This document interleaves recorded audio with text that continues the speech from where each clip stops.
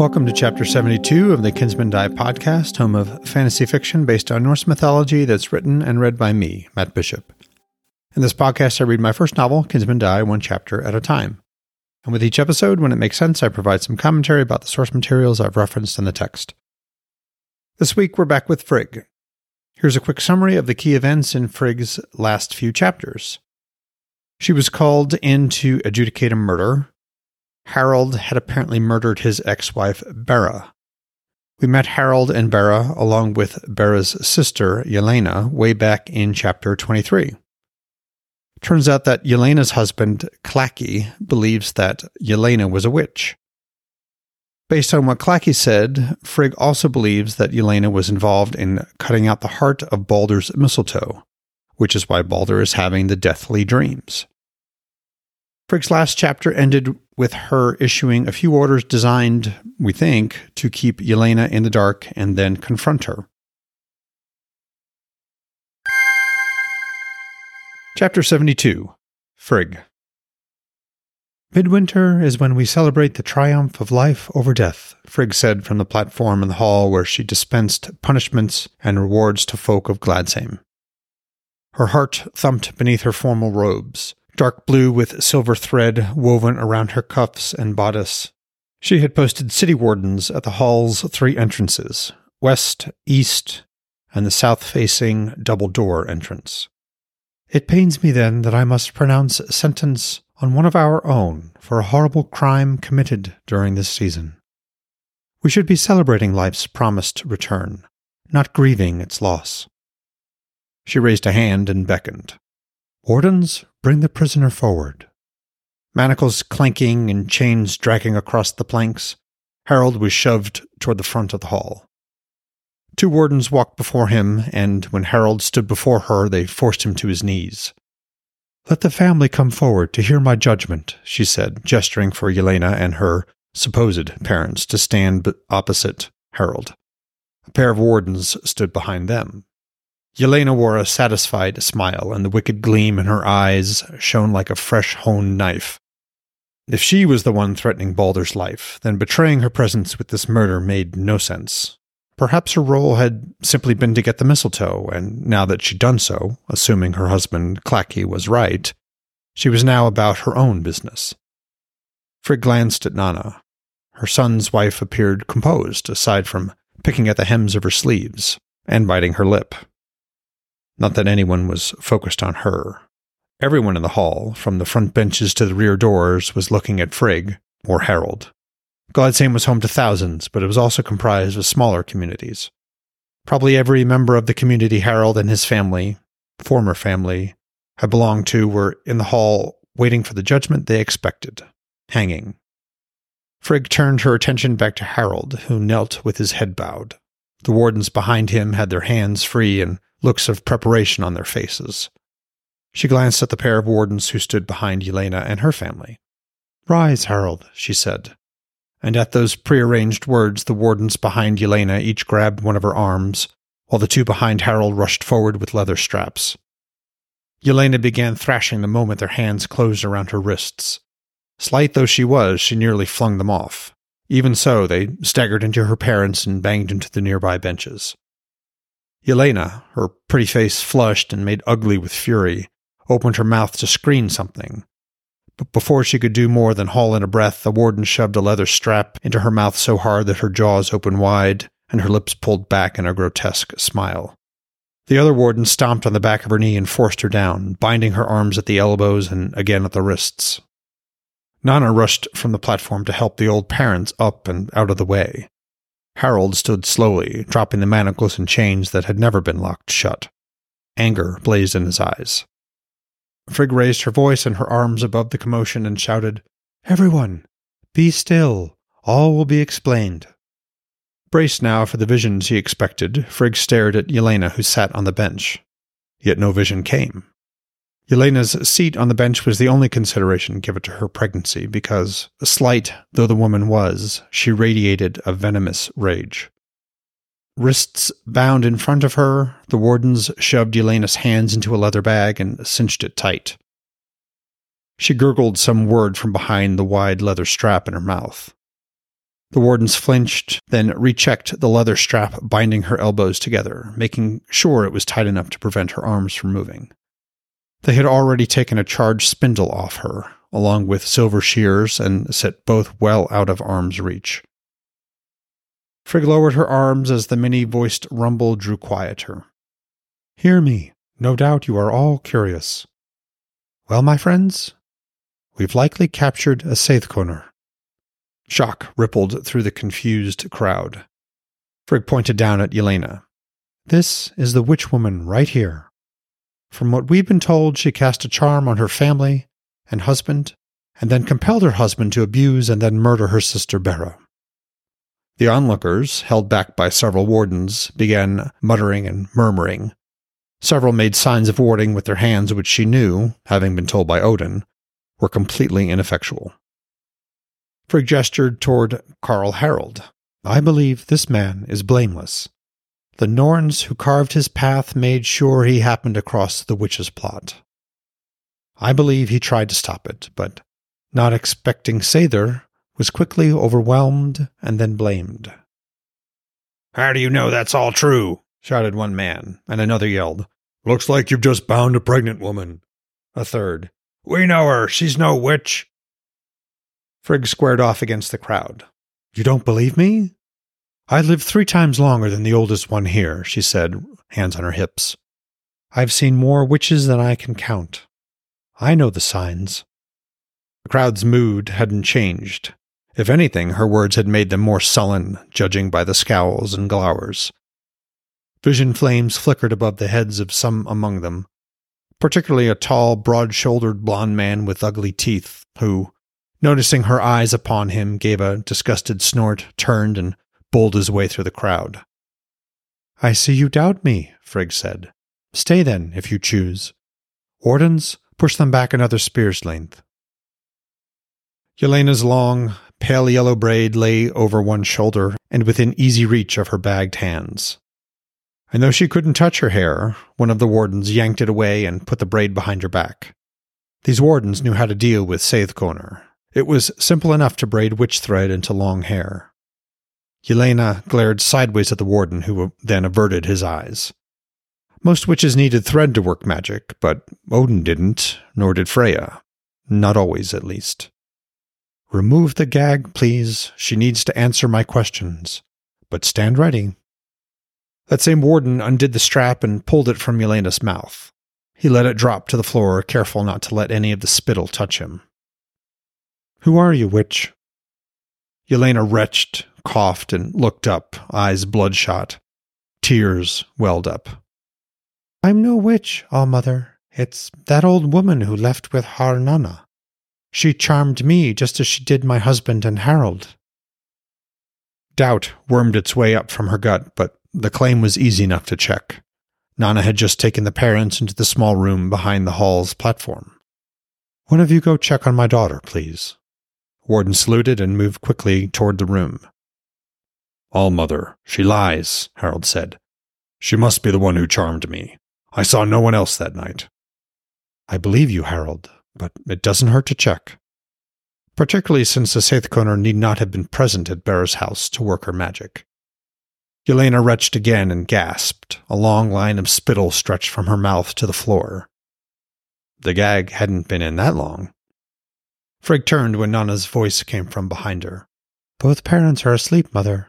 If that old woman's a witch, then I am as well." "Thank you, Nana. Stay with me, please." A slurping sound interrupted her, and she turned in time to see the witch spit at her. Though she stood nearly 2 spear lengths distant, the spittle stretched out in one unbroken line. It struck her in the face with a wet, sickly splat. The witch shouted a word, and the spittle flowed down Frigg's face and tightened around her neck like a noose. It wasn't spittle at all, but witch thread. Reflexively, her hands shot up to pull it away, but there was no space between the wet thread and her throat, and it was cinching very fast. Frigg fell to her knees, breath rasping, heart pounding, the edges of her vision already blackening like a leaf thrown on the fire. She heard Nana shout, "Silence her, quickly! She's choking the All-Mother!" There was a crack like an axe striking wood, and fresh air rushed back into her chest. From her hands and knees she looked up to see the witch sprawled across the bench, her forehead streaming blood. Harold stood over her, his knife in his hand. Nana's wildflower scent grew rich in her nose as her daughter knelt beside her and wrapped an arm around her waist. "Can you stand, Mother?" She nodded, got her feet under her, and stood. Her throat felt worse than it had when Odin had choked her, but she stopped herself from rubbing it. Fresh bruises would shortly blossom. She'd need a high collar dress for midwinter now. Clever to swallow the thread, which, less clever to be caught. When Yelena didn't respond, Frigg motioned to the wardens. "Haul her upright." "Yes, All-Mother," one said. The other continued, "Our apologies for—" Frigg held up her hand. "It was a clever trick. Make sure to tell your fellow wardens of it, so we won't be caught again. But just to be safe, cut off her braid and burn it." She turned to Harold. "Thank you for your quick thinking." He nodded. "I'm at your service, All-Mother." One warden held Yelena by the nape of the neck, her face down, while the second sawed his knife through her braid. Surprisingly, she didn't resist, nor did she speak. When they were finished, they hauled her upright and shoved her back onto a bench. "Club her if she tries another charm," Frigg said. "Such cruelty, All-Mother," Yelena said, her voice a wet rasp. "I never would have guessed." "Who are you, witch?" "Can't you tell, All-Mother? I was told you saw the doom of all men and women." Frigg frowned and put her hands on her hips. "At my word, these wardens will gut you." "But you promised the good people of Gladsheim a hanging, All-Mother," the witch said, nodding toward the crowd whose gasps and horrified cries had subsided. The wardens had pushed them still further back. "So I did, but I'm not afraid to break that promise if it means a better spectacle," Frigg said, her voice even. "Now answer me. Who are you, and how long have you been in my city?" The woman smiled and shrugged. "Long enough, All-Mother. Ron herself would be jealous of how far I cast my nets." "And what have you caught?" The witch grinned. "Oh, many fish." "I want names. Everyone you swayed with your sailor." Yelena's grin widened. "Break one of her fingers," Frigg ordered. From the corner of her eye, she saw Nana blanch. The warden in front of Yelena ripped the bag from the witch's hands and snapped her littlest finger like a twig, and with about as much emotion. Yelena's shriek echoed off the ceiling, and she hauled in a sobbing breath. "Names, witch! Speak them, and you'll die quickly." The sobbing gasp turned into a hoarse laugh. "But what about the hanging?" Frigg gestured at the warden. He broke another finger. This scream was longer, but it roughened again into a ragged laugh even as Yelena sagged in the warden's grips, forcing them to bend further forward to support her weight. Nana edged forward. "All-Mother, I don't think—" Frigg held up a hand. "Not now, Nana." Across the hall, the door banged open, and Gulfin and Rota rushed inside. Frigg beckoned them over. The crowd had backed away still further, all but pressed against the opposite wall of the hall. Many were rushing out through the side door. Frigg looked down at the witch. "Keep your names for now. Tell me instead why you let yourself get caught. Was it sloppiness or stupidity?" "Neither." Yelena sagged still further in the warden's grips and coughed bloody phlegm onto the floor. "My mistress came to me in a dream. She asked me to." "Who is your—" Yelena surged up on thickening legs. Her shoulders swelled, bunched tight with new, inhuman muscle, and flexed outward. With a snap not unlike the sound of her fingers breaking, the leather strap binding her elbows parted, following by the snap of the bindings around her wrists. The wardens who had been holding her stumbled, thrown off balance by her changing shape. Yelena threw her arms upward as the wardens stumbled on either side, grabbed one by the collar, spun in place, and flung him across the hall. He slammed into a pillar to Frigg's left. The witch finished her spin by driving a knee into the second warden's belly. He hit the wall, already limp, and slid into a heap. Frigg stumbled back a few paces, her heels banged against the platform's edge. She caught her balance, arms whirling. To her right, Nana's sharply indrawn breath became a shriek like metal dragged across stone. The witch's body continued to shift, shoulders swelling and hunching as her arms lengthened and thickened. Her dress tore in long, harsh splits, exposing coarse black hair that pushed up through her skin like grass. A moment later, Gulfin slammed into the witch. They slid across the floor, limbs tangled in a single horrid mass. Tables and benches splintered and flew up like spray before a longship's prow. Yelena just laughed. It sounded like seabirds above the waves. The warden, who'd bounced off the pillar to her left, lay unmoving at its base, face down. The bronzed hilt of his sword was just visible between his arm and side.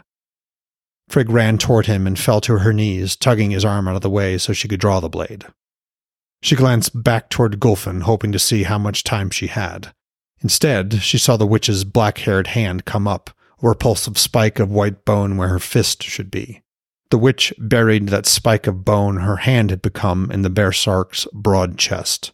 Gulfin roared in pain, red fountaining from his chest and mouth. Sweet Aegir, her vision had just happened. She'd seen it, but not known when it would occur. If Gulfin's death had come so soon, did that mean that Baldur's wasn't far off either? The witch gave a triumphant, coughing cry, ripped her reddened spike of bone from Gulfin's chest, and spun toward Frigg. Blood spattered from the spike, and black fur rippled down to cover fingers that split out from the bone with stomach-twisting crackles. Heart hammering in her ears, Frigg shoved the fallen warden's arm aside, grabbed the worn, sweat-stained leather grip of his sword, and she swept the blade out in a flashing arc. She rose into a fighting stance. The last time she'd fought for her life was at the Old Wall, staring down at Vanir's spears. But even so, the sword felt alive in her hand. Yelena's face had become brutish and leathery, seamed and black like ancient, oiled leather. Her large black eyes burned with hatred. Her body, fully transformed, had long, heavily muscled arms, covered in coarse black hair. Yelena grinned, bearing thick, yellowed tusks, and broke into an unbelievably fast, lopsided charge, black-haired arms thumping against the planks beneath them. The planks flexed beneath Frigg's feet as Yelena closed the dozen spear lengths between them. Frigg attacked, slashing at Yelena's shoulder, trying to sever the thick arm. Yelena swayed to one side and the flashing blade passed harmlessly by. Yelena skidded to a stop, grabbed Frigg by the neck with her other arm and flung her backward against a nearby post. The air whooshed from Frigg's lungs and the sword flew from her hand. Before she could even regain her footing, Yelena's rough, leathery hand closed around her throat and slammed her onto the floor, pinning her down. Frigg ripped and tore at that tree-trunk arm. Yelena's arm felt like a ship's anchor rope, soaking wet and taut beneath all that coarse black hair. Yelena leaned in, breath hot on Frigg's face. Sharp yellow teeth gnashing as she spoke in a guttural, inhuman voice. "It seems my mistress was wrong."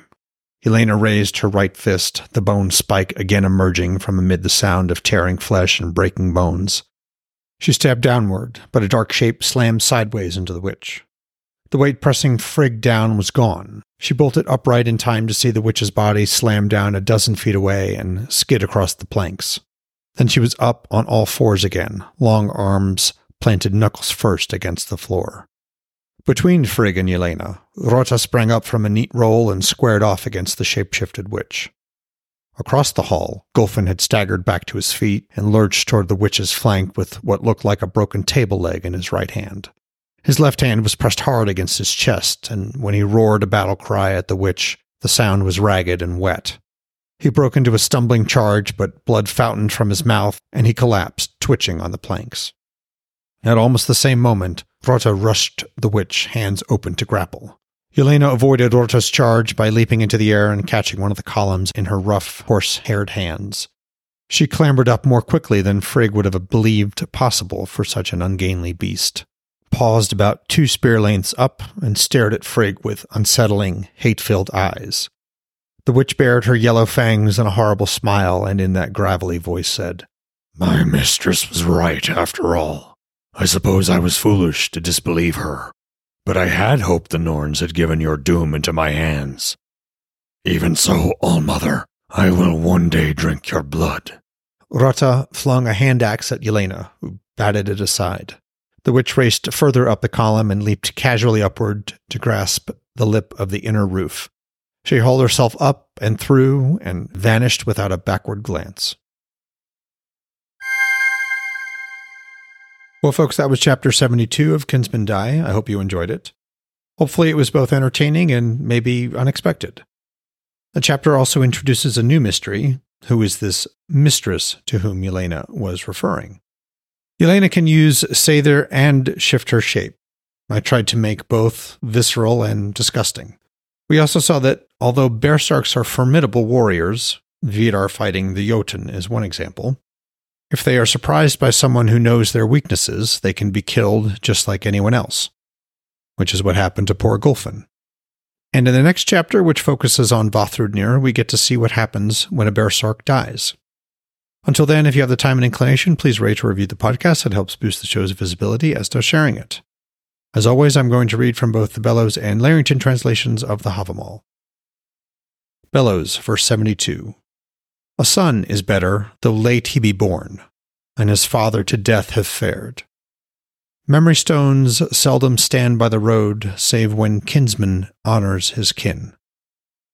Larrington, verse 72. A son is better, even if he is born late, when the father is dead.